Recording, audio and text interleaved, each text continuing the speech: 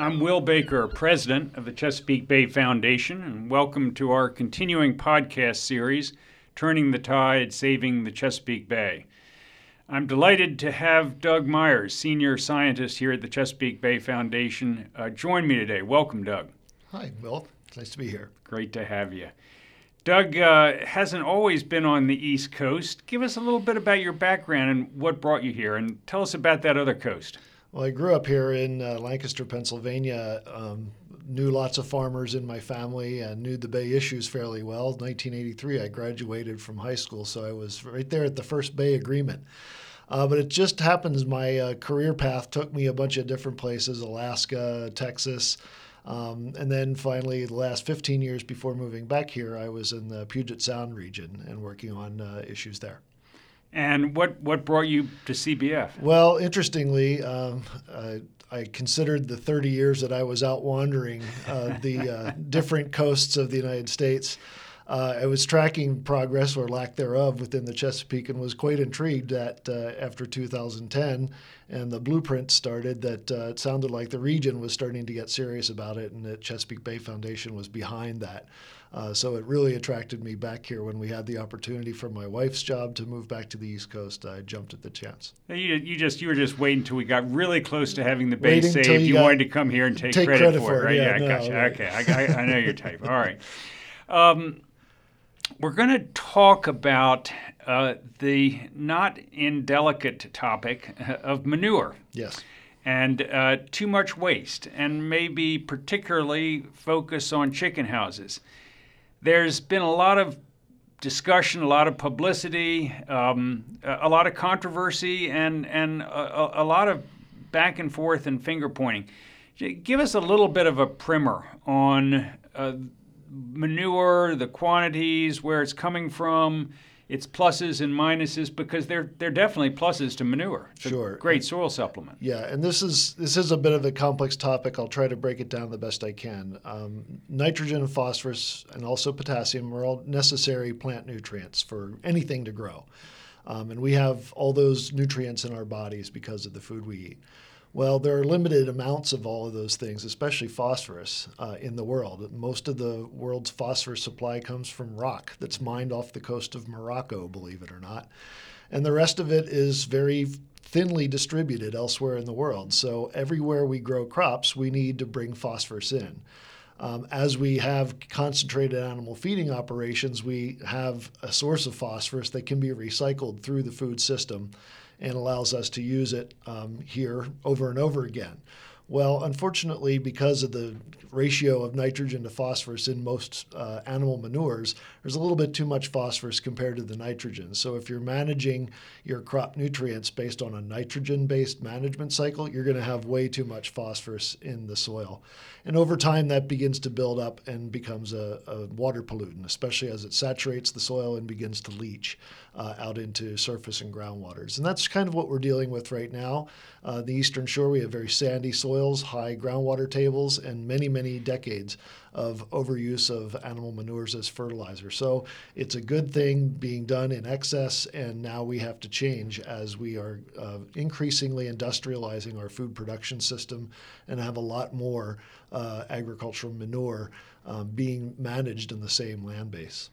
So the old days of a farmer sort of having a closed circle on his or her farm with a certain amount of animals, chickens, hogs, cattle, and using that manure as a soil supplement, introducing organic matter to the soil, which is very good, keeping it rich, is almost a thing of the past because of the concentration of animals, whether they be chickens, turkeys, hogs, right, cattle, dairy, in close proximity, and probably done so by a very specific for a very specific corporate reason to reduce transportation costs to the slaughterhouse. Right. This isn't green acres anymore. We're dealing with an industrial food production system, and there are economies of scale that are realized when you concentrate the same industry in a certain place. And The chicken industry happened to center itself in the Delmarva Peninsula, both because of the availability of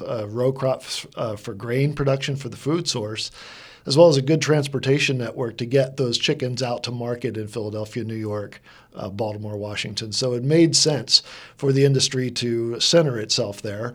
But because of that, it's become increasingly industrialized, and now is not only serving the northeastern United States, but we're producing chickens that are exported throughout the world. Right. I've heard a lot of big contract with Russians, for instance, in Asian countries. Before, I want to ask you a little bit about what can be done with the phosphorus in those areas which are highly saturated already in terms of the soil content. But just so we all understand it, a farmer who's applying phosphorus for nitrogen is and using manure to gain that benefit is by definition over applying phosphorus. Right, just the ratio of nitrogen to phosphorus, almost 50-50 in chicken manure, and you really need about a 5-to-1 ratio, 5 parts nitrogen to 1 part phosphorus. So you're going to always have an over application of phosphorus if you're using manure. And that can be okay for a number of years until that phosphorus becomes saturated. Certain crops use much more phosphorus than others. For example, corn uses a lot of phosphorus. So if you were growing corn on corn and using some manure and some nitrogen fertilizer, you could keep your rotation going without having a buildup. But we often do corn soybean rotations. We're adding additional nitrogen and not having that ratio come out the way it needs to for soil health and for the water. And of course, there's some benefits to that rotation, which you would lose if you did corn on corn. Exactly. So Delmarva Peninsula is a hot spot. There are parts of the Shenandoah Valley which are hot spots. South central Pennsylvania, again, a hot spot, although the Delmarva really is the king of chicken. Right. While you still have lots of animal agriculture in those other places, the soil characteristics and the proximity to surface waters is what makes the Delmarva Peninsula a little bit more of a hot spot for phosphorus. The other kind of weird thing is the way the bay circulates its water. There's a net transport of water from the ocean up the eastern shore and from the rivers down the western shore. And so any phosphorus that does get into the bay from the eastern shore is going to stay in the bay for a much longer period. Now, that's something I didn't know, so I'm learning here as well. I've heard that in some of these hot spots that soils may have as much as a 15-year supply. That's correct. Of phosphorus? And basically you can calculate that based on what crops you're growing and how much phosphorus they need, and then how available that phosphorus is for the crops. A lot of that could be pH dependent. The soils in the eastern shore are kind of acidic, and so the chemistry holds on to that phosphorus. If you would put lime onto the field, you could liberate some of that and liberate the phosphorus more quickly for your crops, but you would also possibly make it more available to the water. So you have to manage the soil chemistry and the soil health very carefully in order to get the amount of phosphorus the crops need on any given year and not create a water quality problem.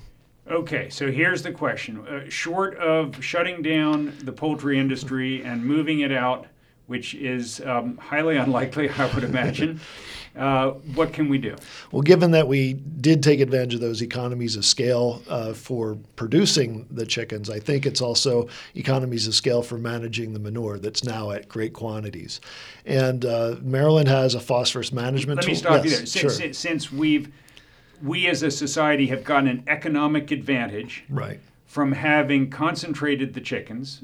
When I was young, having chicken was kind of something exciting, right. And now it's about as economical as any. Yeah. Okay. So since we've made an economic advantage from the concentration, why don't we put some of that economic advantage toward a solution? Right. It's like any other economic system that we've externalized the pollution of that industry to the bay. And so now if you're going to look at triple bottom lines, as many folks are, and trying to prevent this concept of waste, you need to find ways to make that waste material also profitable. And there's a number of new technologies coming on board. Some of them are not that new, actually. Things like anaerobic digestion, where you can receive both biogas, which could be used for heat for the growing houses, as well as generating electricity through generators, can be reused on the farm, lower the overall costs, and produce a digestate byproduct that could further be composted and sold as a nutrient outside the watershed where it does not have that problem. So there are a number of technologies being developed and some pilot projects throughout the watershed right now that Chesapeake Bay Foundation's tracking as they're being developed and seeing what places they can be used and what scales are most appropriate to employ those technologies. I know that over the years, I tend to tilt at windmills from time to time, and I hear about some new whiz-bang technology. I go running upstairs and talk to you and your predecessors and learn that sometimes these new technologies simply transfer the pollutant from one medium to another. Right. But anaerobic digestion is one that has some real promise. It's the most promising because, one, you're creating a useful product right there where you're generating the waste, and we'll put waste in air quotes now because it's now a potential sellable product. You're getting some extracted financial benefit out of it, and what is left over, that digested product, can be sold as additional revenue for the farm. So this is a new way of thinking of managing the manure. If it cannot be used on the farm, then it needs to be processed, get what out of it you can for bottom line purposes, and sell the rest. One of the things, the technologies that comes on the end of anaerobic digestion are nutrient separator technologies using various acid-base reactions to be able to separate the phosphorus from the nitrogen. Nitrogen can be reused on the peninsula where there's still a need to do that for crop nutrient management, and the phosphorus then is a much lighter weight product that can be shipped away to fertilizer plants to be used in places that don't have phosphorus saturation. All the world that grows crops needs phosphorus, so this could be an exporting region, and new jobs could be created all on phosphorus export. You mentioned it earlier, but again, to emphasize it, there are folks who foresee a worldwide phosphorus shortage. Right. So they actually have to mine the phosphorus offshore in Morocco. The other source is in South Florida, and there's all kinds of reasons why the folks in Florida don't want dynamiting their backyards to get phosphorus rock out. And so those considerations are being talked about. I was lucky enough to attend the Worldwide Phosphorus Symposium in Washington, D.C. with our new Secretary of Agriculture, Joe Bartenfelder, and we were serving on a panel together with folks from Morocco and talking about this issue as a worldwide trend of recycling phosphorus and how that will change the economy of the world. And Joe Bartenfelder is the new Secretary of Agriculture here in Maryland. Yes, very interested in and this. In other states, the Secretaries of Agriculture and Departments of Environment are also working on this as well. Yeah, and I think it is going to be a multi-state solution. I mean, Delmarva is Delaware, Maryland, and Virginia, and we have a growing poultry industry in all three of those states.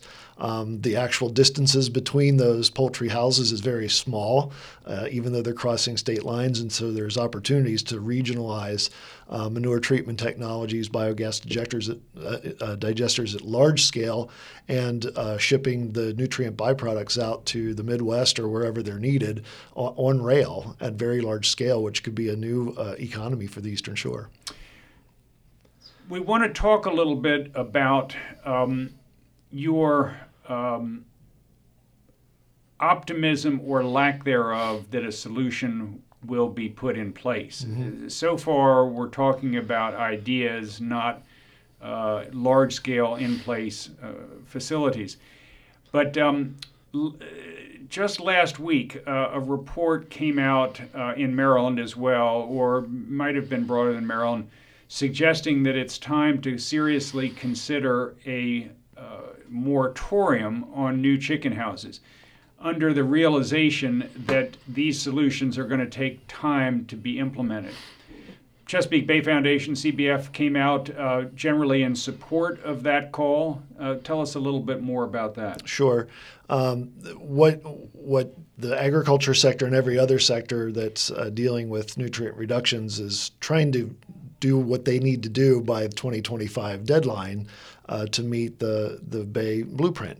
What they're not necessarily talking about in any sector is how do we stay below that cap of nutrient loads to the Bay hereafter. So if you're looking at any growing source of nitrogen or phosphorus pollution, whether it be chicken houses or stormwater or any other source, we need to figure out now, between now and 2025, how we would account for and offset those new loads. This is one of the best times to be able to do that when we're facing regulatory pressures to reduce the phosphorus load, and there are pilot technologies out there to start thinking at scale, thinking at the entire Delmarva scale and looking at, okay, do we have the capacity currently to add the number of poultry houses that the industry wants to add without addressing and offsetting those loads. So I feel like the two are working together. The call for the moratorium kind of sets the stage for we're really at a critical point here, and these technologies are available and they need to be explored and invested in. And we're lacking that regulatory driver up until very recently with the passage of the phosphorus management tool in Maryland that says you cannot put any additional phosphorus on your fields if they're already saturated. That's the first time that limitation has been part of the mix, and I think it's the game changer as to making these technologies much more viable. And that regulation you just mentioned is now in place. It will be phased in over a number of years, but Right. as of July 1st in Maryland, the worst, those fields that have the highest concentration of phosphorus are under order to not apply any more manure. So that's at least a incremental good news. It's amazing news because we know that there are many fields in that lower Eastern Shore area that are above that threshold and will start to immediately cease manure application on their fields. Initially, the Department of Agriculture in Maryland intends to deal with that through manure storage and transport to areas that can take manure, but it's going to put a finer point on the need to develop these technologies and move them forward. One of the things I want to come back to at a later date is to explore a concept you just referenced, which is the concept of a cap. Mm-hmm. We're talking about manure here, but the cap on the amount of nitrogen, phosphorus, and sediment under the blueprint, the reductions simply are what we have to do to get down to a threshold. Right. But then never, ever go above that threshold. That's right. If we think it's going to be difficult to reduce pollution to the threshold, it's really going to be hard to keep it at that cap for 25, 30, 50, 100 years. But that's the Bay will still only be able to handle that much pollution. That's all it'll ever be able to handle if we're going to stay below that threshold and erase the dead zone for good. And so, yeah, we're facing that in all sectors. It's a big challenge, and I think we're at a very interesting turning point coming to that realization. I think the 2017 check-in is going to be a great time for us to assess our ability to do that. And we're going to have to definitely accelerate our load reductions and find those offsets before we hit 2025. Can I ask you to come back sometime in the future and talk more about that? Would love to. Okay.